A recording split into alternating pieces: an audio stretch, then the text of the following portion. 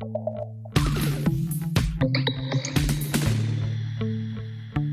and welcome to Outdoors in Scotland. This is my podcast for folk who like the outdoors in Scotland. Read does what it says on the tin, which is always a good idea, isn't it? My guest today has a new book coming out on the 28th of this month, in only a week's time, called Out of Mind, which I've been reading and I'm going to talk to him about. I think it's an important book. It's important because I think it talks about some very traumatic incidents that we'll sort of go into in the interview. There is a dark side to mountaineering that we all know about. But one of the things I think we're not very good at doing is talking about how we cope with that and how we deal with the events that can be very difficult for all of us and leave us kind of with some scars sometimes. Mountaineering is a fantastic pursuit. It takes you to literally to the highest places in the world, but it can also take you to great depths. And my guest today, his book deals with that. So I'd like to talk to him about that. So he's a filmmaker and a mountaineer and a barefoot runner. We'll talk a bit about that as well. My guest is Joe French. Hello, Joe. How are you? Hello, John. Yeah, I'm very good. Nice to hear you. Thanks for the intro. Thank you. You're very welcome. It's a difficult book to sum up, yours, I think. Well, let's start with kind of where your book starts in a way. You climbed, or you seconded Dave McLeod up "Don't Die of Ignorance," which sounds the most terrifying thing anybody could do. I'm just gonna. What I'll do is I've read a small. Let me read a little excerpt from your book that talks about that difficult point. My dead weight hung over the void. And now I couldn't feel my hand. My legs continued to pedal through thin air. Curtains started to close in on my vision. Primal fear was stretching and playing with time. This moment had become an eternity that was no longer linked to the next moment, just a series of patchy images. Was it even my hand I was looking at? At this point, I felt a profound shift of perspective occur. I became a witness to my situation rather than the person it was happening to. Not from out of my body, but from somewhere else within.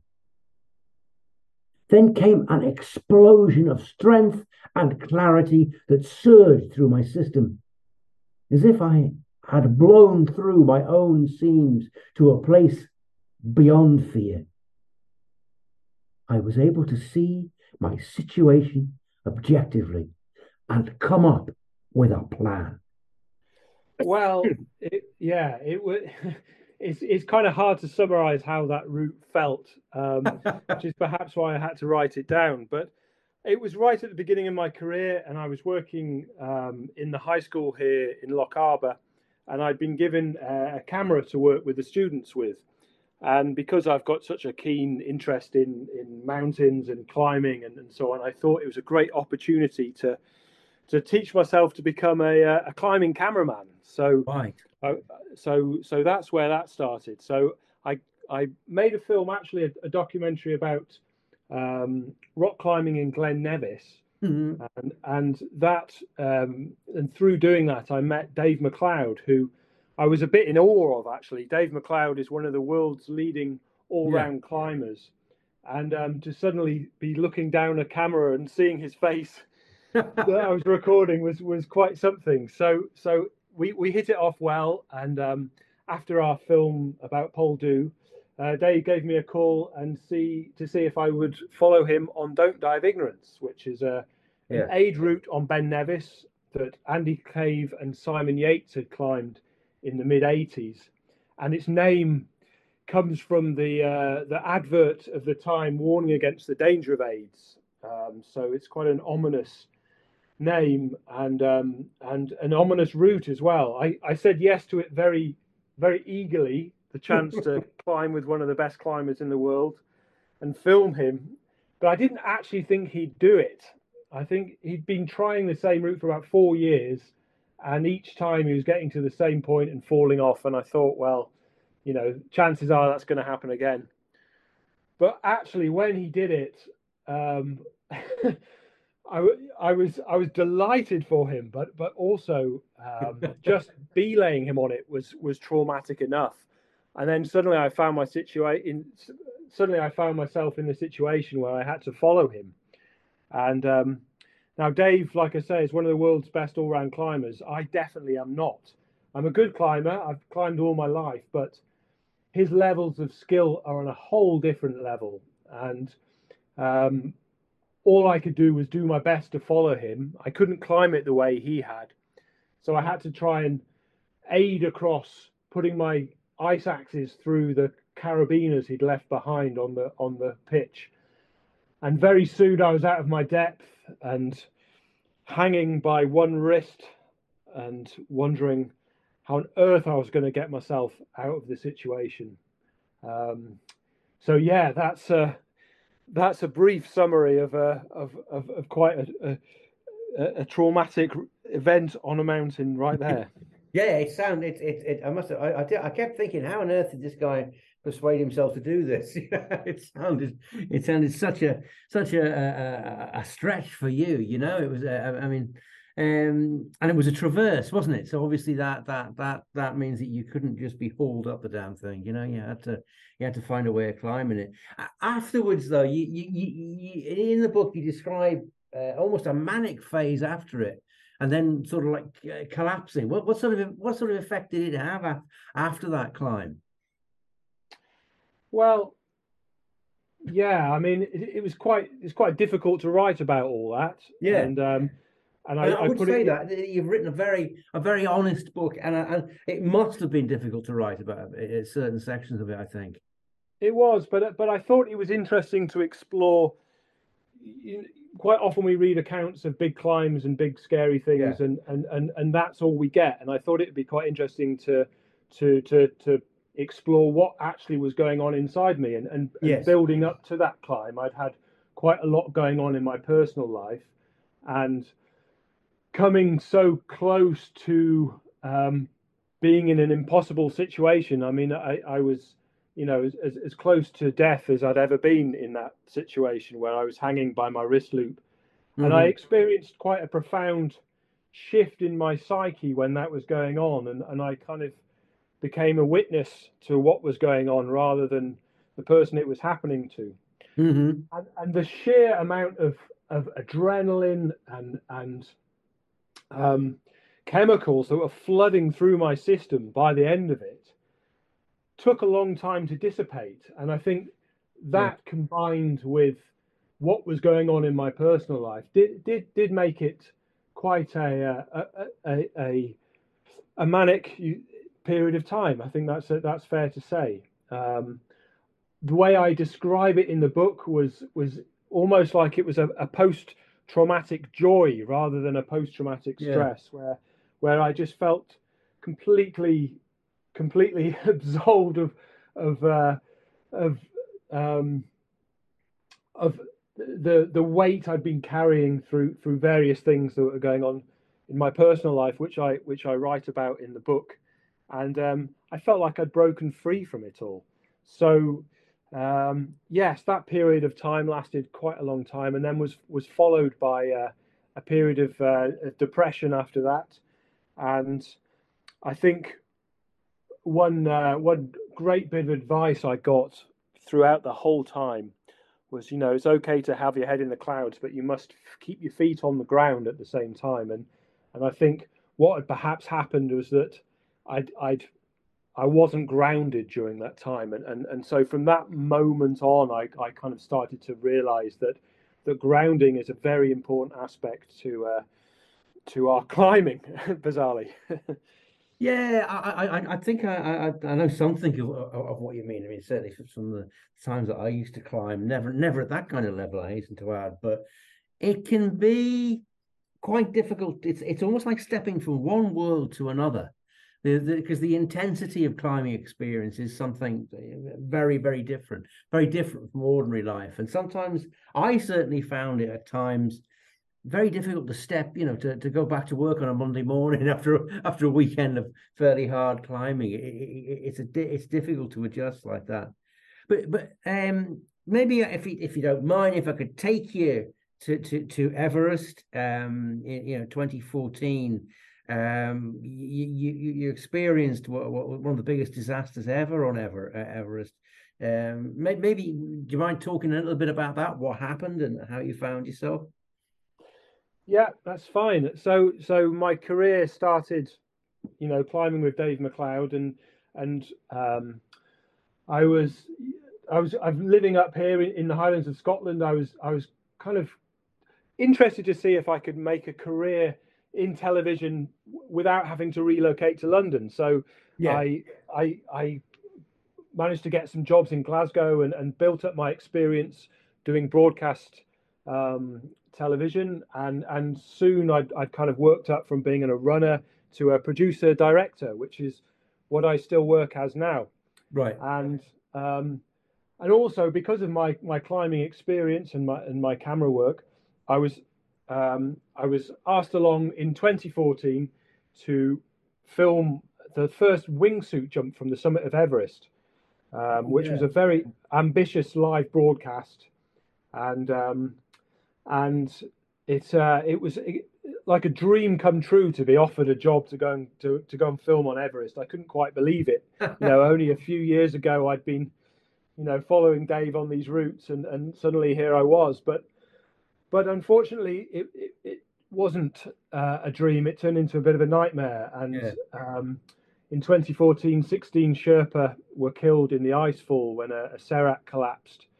And I was actually due to be filming with them until plans were changed at the last minute, meaning I wasn't there.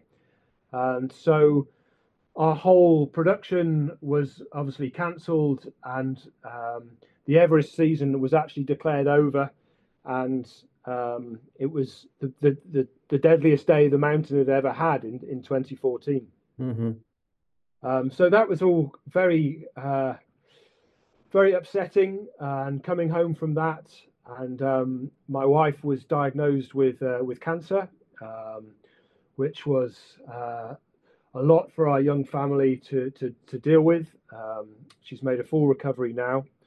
But after the cancer, then I went back in 2015 to Everest again, and this time I was developing a documentary about the unsung heroes of Everest. Yeah. All those working behind the scenes to make it possible. And that's when the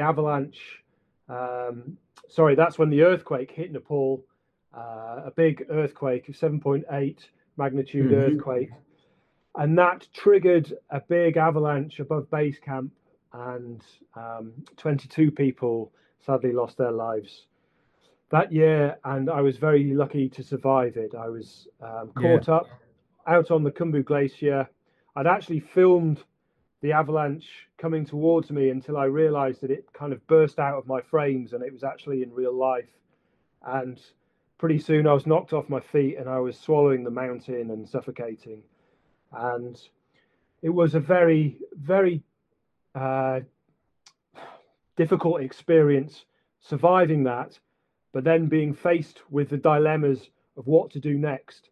I was there to make a documentary. I had a camera. I was faced with unbelievable amounts of suffering and trauma, and also heroics and people pulling together and doing the most amazing humanitarian work. And the whole experience of that, combined with what we'd been through building up to it with our family, and also the previous year, was quite a lot to deal with, and left me reeling, shall we say. It's hardly, it's hardly surprising, isn't it?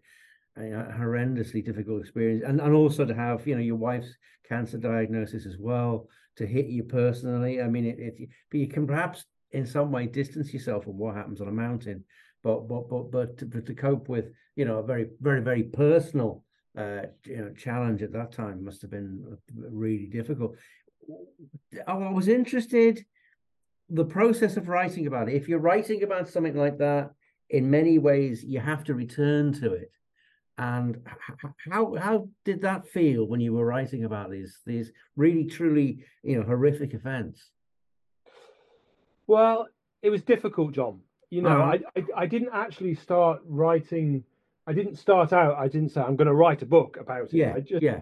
what I it kind of evolved, and when I started writing, it was more to try and get some order to all the thoughts that were jumbled up Hmm. in my head, and actually to see them out in the real world kind of helped me to make sense of them all. But as I was writing, there could be tears on the keyboard, and I was releasing Hmm. more emotion that I didn't really even think was still there. Yeah. And as I was writing, I was also exploring the forest, which I live close to, and I was discovering a real joy of barefoot running and going in cold water, and the real grounding effect that seemed to have on me. And so the two processes became part of the same thing, really. I was writing about my experiences, and then I was running, and then I was writing about running. And then the kind of structure of the book became apparent to me, that actually perhaps I could take the reader on a run with me through this forest. Yeah.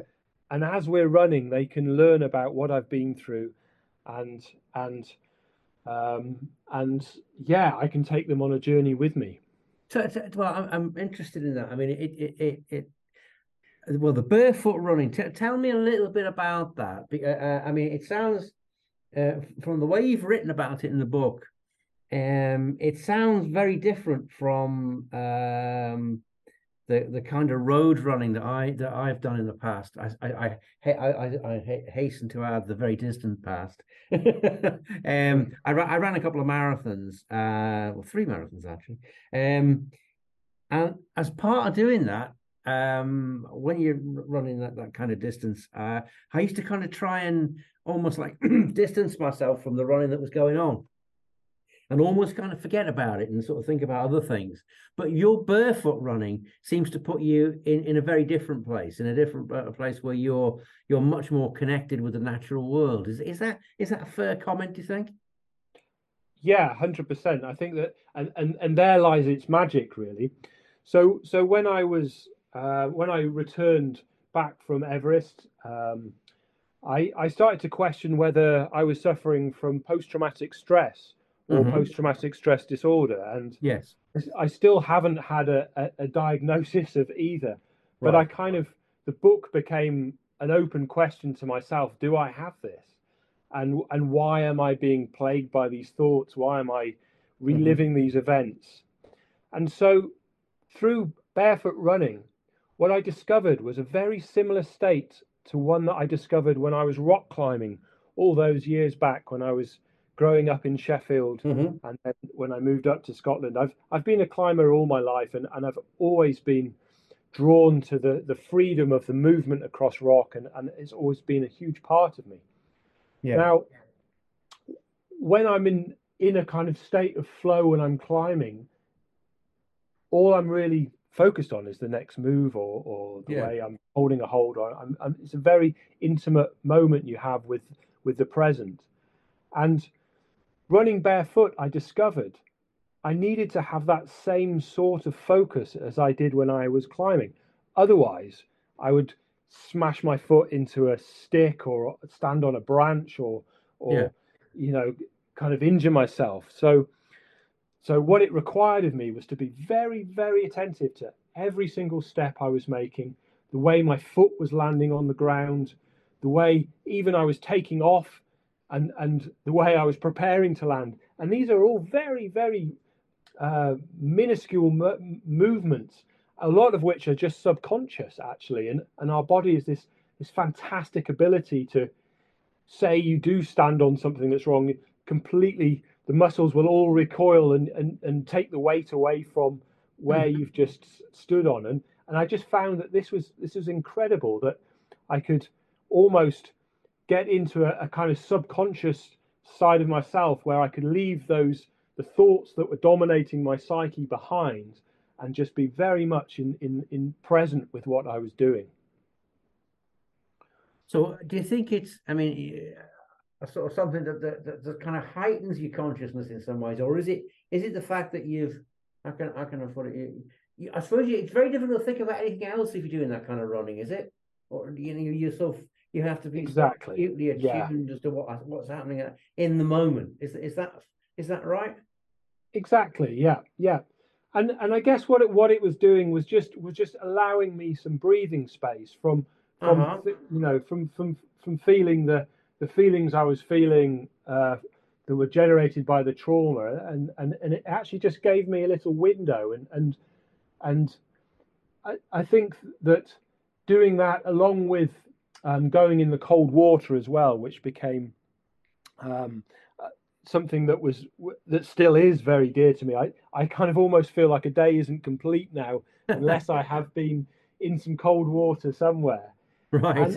And and again, what that did was very similar to the running in that it just creates a window between me and my thoughts.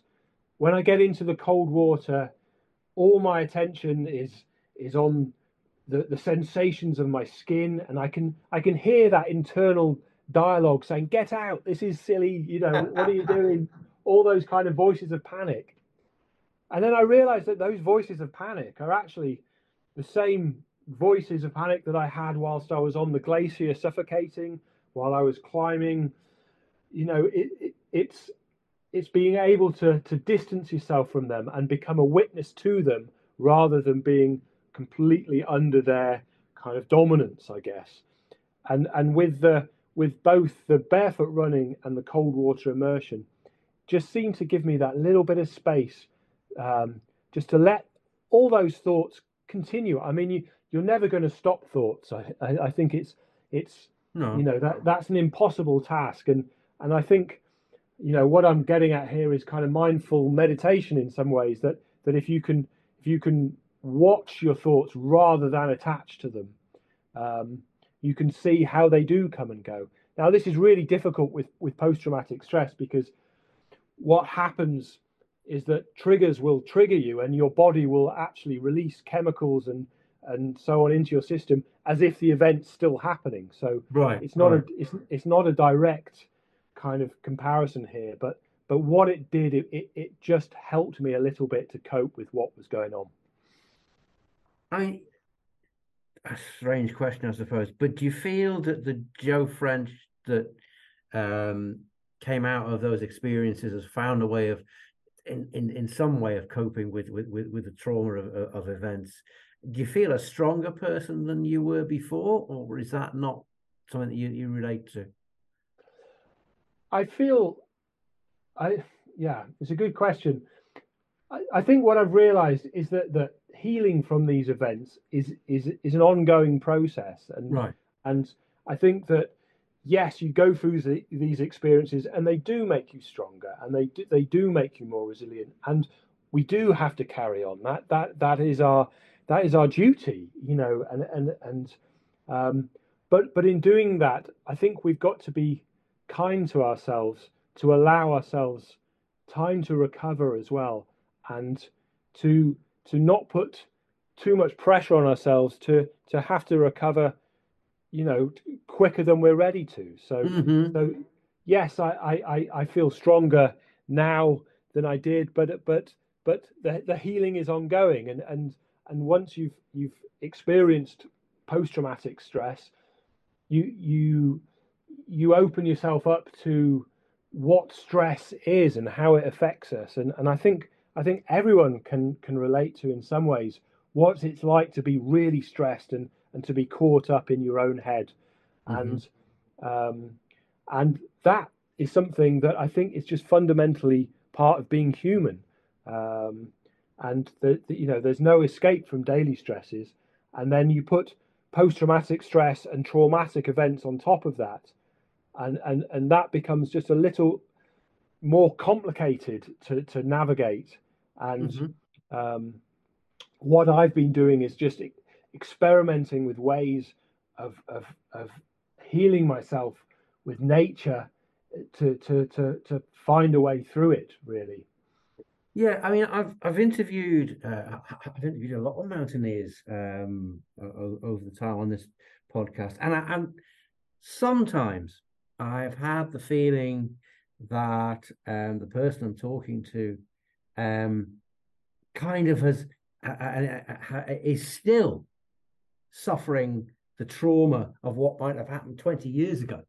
And maybe and some people don't seem to have, not, I'm not saying they haven't coped with it well, but what I'm really saying, I suppose, is some people don't take the time to deal with it. So you seem to be saying to me that you need to recognize that these things have tremendous demands on yourself as an individual, on your psyche, on your personality, and you need to kind of take time to allow yourself to recover from that. Is that fair enough?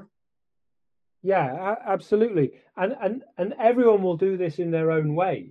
I think that all I've described in this book is something that's worked for me Yeah. and is working for me. I continue to run, and I continue to go in the cold water, and but for someone else it might be something completely different. Well, I think you talk about gardening at one point, don't you? Exactly. Yeah. I mean, even the grounding benefits of just getting your hands in the soil and getting down into the earth can be so healing as well. And yeah, it's I think a lot of it is if you can just somehow be kind to yourself and let yourself have that distance between you and the event. And this can be so hard to do. And so many people's trauma is a lot worse than what I've experienced as well. So I can't speak on behalf of anyone else. No. And I can just speak from my own experience. I mean, you've obviously you went through a couple of horrendous times on Everest, but you've actually been back there since. In a way, that surprised me. I thought, how can this person go back to that? Was that difficult for you to return?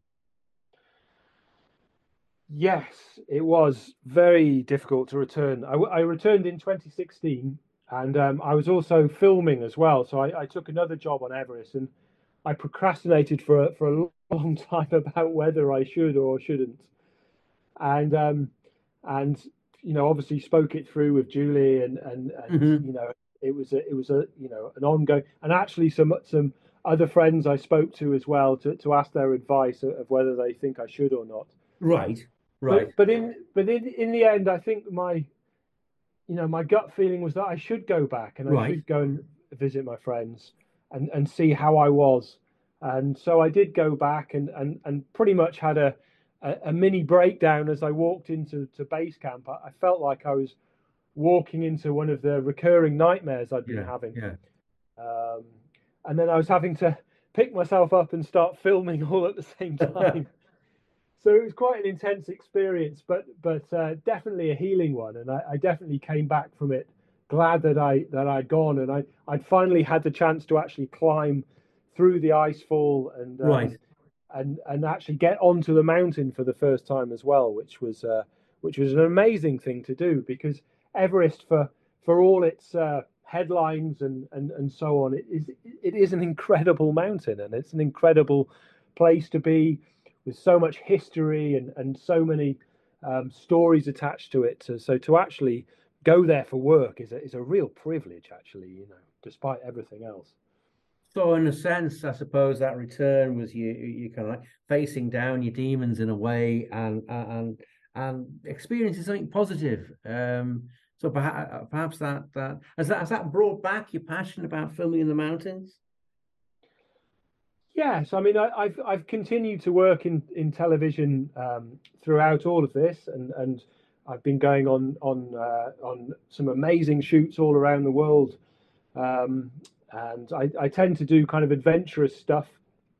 So, yes, I've continued to work, and I've continued to enjoy time in the mountains, and I think that time in the mountains is such an important part of who I am, Mm-hmm. that I had to kind of just make the separation almost between me as a professional working in the mountains, and me as a person that just wants to be in the mountains because that's where I feel at home and that's where I love to be. Mm-hmm. And so to reconcile that has been very important to me, actually. And working in television, you do feel a conflict with um, you're there to do a job and to film, all the adventure and all the action, but also, being there as someone that just wants to be there in the mountains. You do feel, well, I'm certainly sensitive to putting my camera where it's not wanted, should I say, Yeah. Yeah. and filming things that you know maybe shouldn't be filmed and stuff. So that's a whole different debate. So There's a lot, yes, yeah. So what's in the future for you? You're just about to publish your first book. What sort of dream projects have you got that you're working on or looking towards now? Well, at the moment, it's all been focused on this book for for so long. So It's long, been yes, I know that yeah, feeling. and it's amazing that it's actually well. I mean, by the time this podcast is out, it might actually be out. I think it's released officially next It's a week off, Thursday. I think. A week, 28th, I yeah, think, is the date 28th, I've got yeah, somewhere. Yeah, yeah, 28th, exactly. yeah. So that's the official release, but it's already available in Waterstones and other places, Oh, local right. bookshops. Okay. Already, I think there's been some preview copies out. Ah, But right. in terms of big projects, obviously want to carry on filming, and there's always new adventures to be had, and I certainly as I'm keen for that as ever. But also I've become really interested in the forest here and restoring the forest here in Right. Lochaber, and myself and Julie are well, it's actually Julie's Julie's doing all the complicated stuff, seed collection and so on from the forest here, and we're trying to do as much tree planting as we can and regenerate this forest, this rainforest that we actually have here in Yes. Lochaber. Yeah. Yeah. Yeah. Um, so we're working together on that, and yeah, we're always dreaming and scheming and planning for the future. So there's Well, always adventures to be had. that sounds fantastic. And I think the important thing is that we always dream. If you stop dreaming, then I think life's kind of over in a way, isn't it? It's been fascinating talking to you. I think your book, as I say, is important in that it deals with some difficult issues. And it's been an absolute pleasure talking to you. Thanks very much for coming on the show, Joe. Thanks, John. I've enjoyed it. Just before I close, I'm going to read this short excerpt from Joe's book, which is about barefoot running and how he feels about it. On a calm day, the surface of the lochan would capture and amplify silence. The surrounding trees would hold it there in place.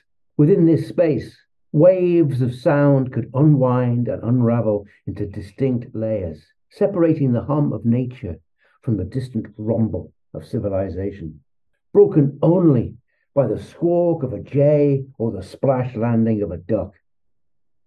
It was easy to miss these subtleties when lost in my thoughts.